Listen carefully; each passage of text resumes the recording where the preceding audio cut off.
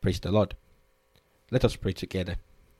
Father, we thank you for another opportunity that you have given unto us to come to your presence and look at the law of liberty. It is our prayer this day that you will speak unto us and reveal your truth even to our hearts in Jesus' name. Amen. I want to thank you for connecting today, and we bless the Lord for this opportunity that we have to look at this series of studies on the scriptural principles of raising kingdom heirs. If you turn with me into the book of Deuteronomy, and I'll be reading from chapter 6, from verse 6 to 9.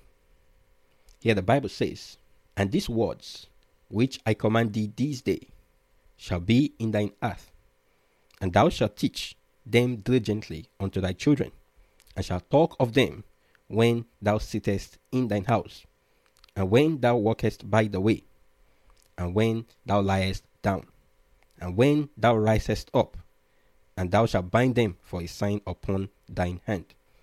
And they shall be as frontlets between thine eyes, and thou shalt write them upon the posts of thy house and on thy gates." As we look at these verses, we want to examine the mind of God concerning the things that he commanded the children of Israel as it relates to raising and educating their children in his word.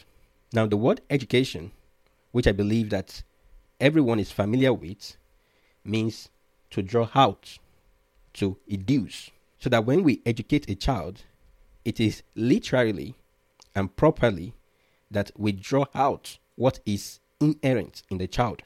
Like a gardener who lays the branches and the tendrils out appropriately. The gardener does not create the branches.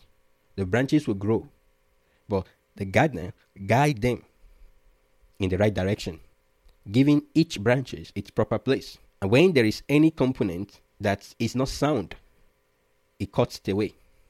When there is any component that is unnecessary, the gardener cuts it away. So we can be rest assured that there is something within each child that if we allow it to, it may grow into everything that is good, that is joyful, that is holy, that is beneficial and divine, both now and forever. And the contrary is also true. When there is no proper tending, like the gardener, when there is no proper shaping, it could happen that there will be growth in every direction, and there is no beauty in that. So if we want to see the beauty of God in our children, God has given us instructions on how we need to go about this. And according to the word of the Lord, in Ephesians chapter 6 verse 4, in Colossians chapter 3 verse 21, as well as God's instructions in many passages, like the one we just read, in Deuteronomy chapter 6 verse 6 to 9, and others like Psalms chapter 78 verse 5, Proverbs chapter 4 verse 1 to 4, and many more. It is our responsibility as parents to give our children the tending, the upbringing that prepares them for lives pleasing to God. It is the family, not the church school, that is primarily responsible for the biblical and spiritual training of the children. Church and church school can only assist and or affirm parental training. As a matter of fact, if the church or church school do their work very well, but there is a fault in parental work, it will amount to nothing, because it is primarily the responsibility of parents. And in the passage that we just read in Deuteronomy chapter 6, verse 6 to 9, there are a couple of things that God has instructed for parents. Here, we use the word fathers to teach the children. And if I go to Deuteronomy chapter 6, verse 6 again, the Bible says, "And these words which I command thee this day shall be in thine heart." Now, so we'll start with the first, in thine heart. The second, we look at teach. The third, we look at tell. The fourth, we look at bind. And the fifth, as God permits us, we look at write. Now, these were words that, by the help of the Holy Spirit, I have picked out from the passage that we read in Deuteronomy chapter 6, verse 6 to 9. So the Bible says, in thine heart, talking to the parent first, that the word must be in thine own heart. We as parents, that God has placed as representatives, gardeners of God's own, we must have a personal experience first. God intended that his word be in our hearts as parents. What this means is that what we are, we express. You will notice that God did not start with you teaching. But first of all, we must be settled with God ourselves, because we cannot give what we don't have. So many parents today want to impress from a book, from the Bible, to their children, bypassing the impact of the word on themselves. May I say sorry? It doesn't happen like that. I once had a group of young kids who said to me that their teachers or their parents don't mean what they are telling them. That they are only doing it because someone asked them to speak with them. Because somebody is going to follow up on them. Are you following now? So it is important that we as teachers, we as parents, that God has given this responsibility, we first possess it. And it is when we possess it that we'll be able to impress it upon the hearts of our young ones. Now, I'll go to the second one, but we'll still pick this matter of in thine heart as we go on. Now, the second word is teach. And this teach referring to in-home training. Now, once first we have it in our own heart, we can then teach our children. The psalmist puts it right in the book of Psalms, chapter 51, verse 12 and 13, saying, restore to me the joy of your salvation and sustain me with a free spirit. He says, then I will teach transgressors your ways, and sinners will return unto you. You see there, the psalmist here realized that first of all, before he would go and teach, that he must be sure of his own salvation. And this is very, very instructive, that you as a parent must have enjoyed the blessing of salvation first, before you can expect to teach. But very importantly, as well, is the fact the aptness to teach stems from a saved soul. So when you see that parents are not teaching their children, you have to ask if they are genuinely born again. Do you know that if a parent is genuinely born again, he or she will strongly desire that the children be born again? Note that I am not talking here about mere religion, going to church. I mean genuinely have the work of grace done in the heart. The Bible says in 2 Corinthians chapter 5, verse 11, that knowing therefore the terror of the Lord will persuade men. So you see, for a genuinely regenerated heart, it will go beyond ordinary teaching. It is teaching with persuasion. The scripture says, we persuade men. And that will begin at home. You can also note the way the teaching here is qualified in our text. It says, thou shalt teach diligently. When I checked the meaning of diligently, it says, in a way that shows care and conscientiousness. That is, thoroughness in teaching, again and again, and over and over. What is implied here is repetition and patience, prudence, much judgment, and much piety in us as parents. As a school teacher, we diligently and purposefully teach with the aim of seeing that the students get what is taught using different methods. We as parents must do likewise, using the best and most effective approach. Multiple approaches might be indicated for emphasis, and that is diligence. I pray that the Lord God Almighty will find us diligent in Jesus' name. But that's not all. If you go back to that text, it says, and thou shalt teach them diligently unto thy children, and shalt talk of them when thou sittest in thine house, and when thou walkest by the way, and when thou liest down, and when thou risest up. So you see the next word there, talk or tell, in every discussion, in every conversation with them.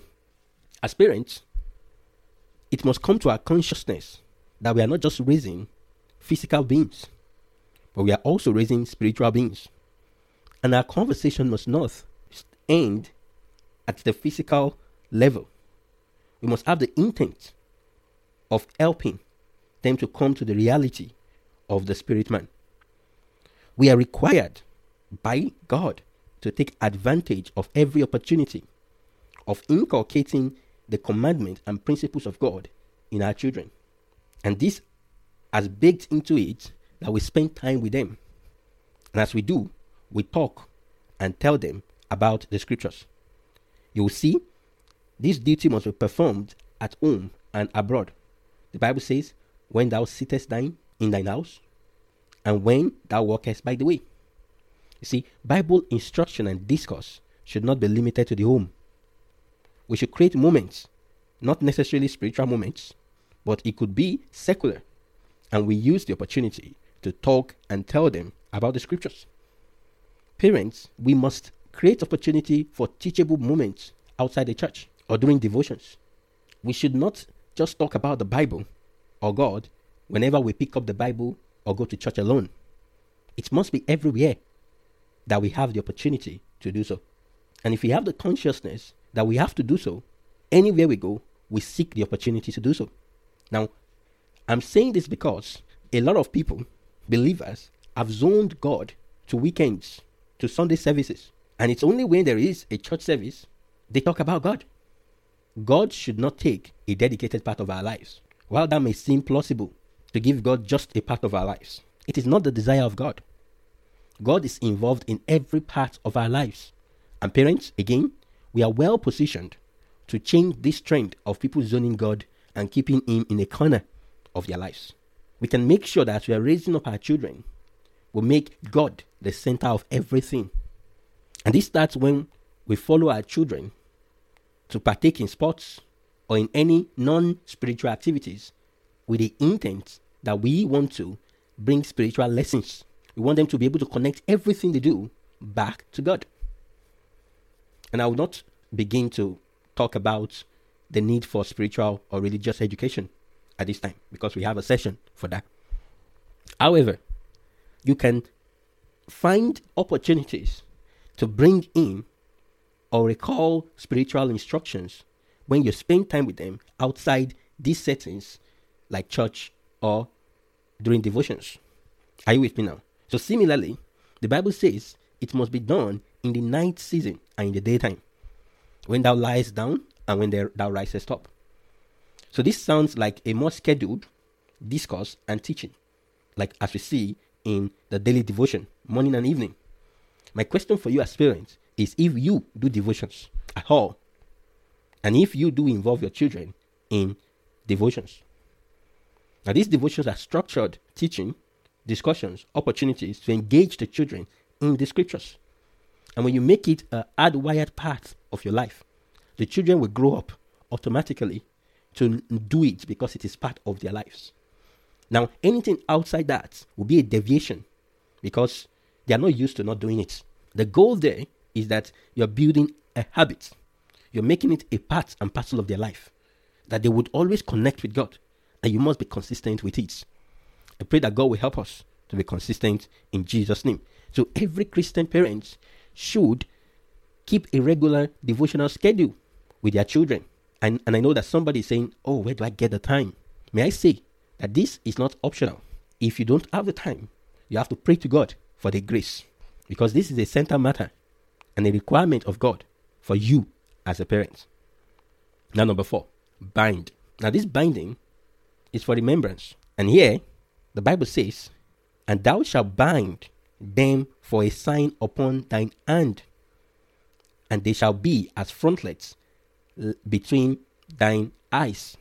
In the families, parents will imprint and engrave upon their children the core of faith and train them according to the requirements of the scriptures. The Bible says in Proverbs chapter 3 verse 1 to 3, my son, forget not my law, but let thine heart keep my commandments. For length of days and long life and peace shall they add to thee. Let not mercy and truth forsake thee. Bind them about thy neck. Can you see that now? Bind them about thy neck. And it also says, write them upon the tables of thine hearts. Now, this passage I just read applies to every family of God. In the local churches, older believers, the fathers in Christ, will impress these things upon the youths. This teaching will only have an effect if it can be seen in the lives of the older believers. May I say, if genuine faith is not seen active in the lives of people, a writing on the wall only makes an artwork or a monument out of divine instructions. Are you following me, please? While it is not bad, because the Holy Spirit can still use it, but I want to say that when genuine faith is not seen in the lives of people, what we hang on the wall is just what it is, a decoration. So it is when people are living out the words and it is bound upon the wall that the young people, the children, would see and make connections. Are you following? And when people are living out the word and are being challenged, and the children or the young people are challenged by the lives of the people, the Holy Spirit works upon the word they see on the wall, even if they don't read the scriptures, to point them to the scriptures. Are you following now? So what is intended, undoubtedly, was that parents should give all diligence and use all means to keep God's law always in their remembrance. Now, so if you have not thought first and you just hang on the wall instructions of God, you are not doing well. Because the purpose of the binding upon the walls is for remembrance. As men frequently bind things upon their hands or put something before their eyes so that they will not forget. So it is to prevent forgetfulness of a thing that they much desire to remember. So while it is not wrong for us to bind, and as a matter of fact, God has instructed us to do so, it is important to emphasize that it must first be shown, lived out, and then it must be taught before we have the advantage of binding, which is remembering. As we come to the last point, which is right, here the scriptures also say, and thou shalt write them upon the posts of thine house and on the gates. Now, the spirit of this command also, and what is intended here for writing, undoubtedly is also to prevent forgetfulness. So they could have it for reference. The posts of thy house and gates might point as well, in this case, to an open place where the instruction is easily accessible. You know, you don't look for what is on the post or on the gate. You simply raise your head and you look and you see it. Godly instruction and the truth of God's word must be in plain sight, and it must not be hidden or hard to access or hard to read. And parents should make sure that this is so for their children. It should not be that every other thing is easy to access but their Bible. And this also carries the importance that fathers, parents, must also have access to the scriptures. You will notice that Moses, in this passage, entertained no concern that the fathers may not understand it enough to teach their children, such that they will have dedicated teachers to be doing it for them. No, that is not the intention of God. Because these words were spoken to parents, fathers. And I don't think we should be talking about the need for our children to have a Bible. The fact is that under the Jewish law, the scripture were put into the hands of all kinds of persons, young and old, male and female, learned and unlearned, priest and the people, with a command to read them and teach them to others, so that faith of all might rest on the foundational truths. And I don't think we should be talking about the need for our children to have a Bible, because it is a must. But more than just having a Bible, once they get it to a suitable age, they should also have access to study materials. You know, there are settings in which the emphasis is on what version of the Bible you carry. That is not what I'm saying here. What is important is that a child can read the Bible, can understand the Bible, and whether it is one version or the other is not the important thing. All you need is to find a trusted version. Today you have what we call the youth Bibles, and even in some cases you have those appropriate for different ages. We must begin to train them to have the scriptures, have it that they can go open it. It is also true that we cannot wait until they get to a certain age before we start asking them to go get a Bible. Can you imagine if a child turns 16 and then that's when we bought the first Bible for the child? So from when they are young, we form the habit of reading the Bible to them. And as they move up, we increase, based on their age, the scriptures. Parents, pastors, preachers should be very careful to ensure that what is prioritized is access and the utility of the word, and not the form or version that is possessed.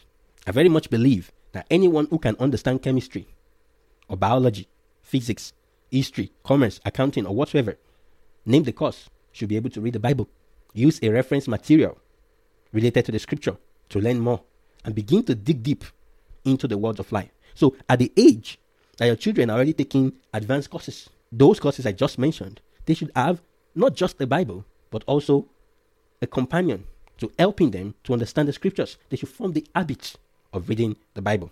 And as you buy the textbooks for their academics, I trust that God will help us also to prioritize not just getting them a Bible, but also a study material that would help them to understand, enjoy, and reveal new things about God to them. Because I can tell you that knowing more and understanding more is fulfilling. Getting to the point of aha, especially if you have taught them the rules and regulations from when they were growing up, and then they begin to see through the help of the Holy Spirit. In summary, you see, God requires us as parents to give our children knowledge of His scriptures. But first, we must sow it in our hearts. We must express it. We must model it to sow it in their hearts, the seed of scriptural faith and truth, to teach them the elements of Christian doctrine, to inculcate upon them the observance of moral rules, and to get our children accustomed to the precepts and requirements of God, upon which the Holy Spirit will work through grace, the power of God for their salvation. Let us pray. Father in heaven, we thank you for these words, ancient as they are, but ever true and ever living, relevant to make and mold our children in your image. Our prayer is that you will find us as parents faithful, first to be a partaker of this grace. And while we are rooted in this truth, we will communicate this diligently through every method, everywhere, and every time to the hearts of our young ones, and they will grow to bring glory to your holy name in Jesus' name. Amen.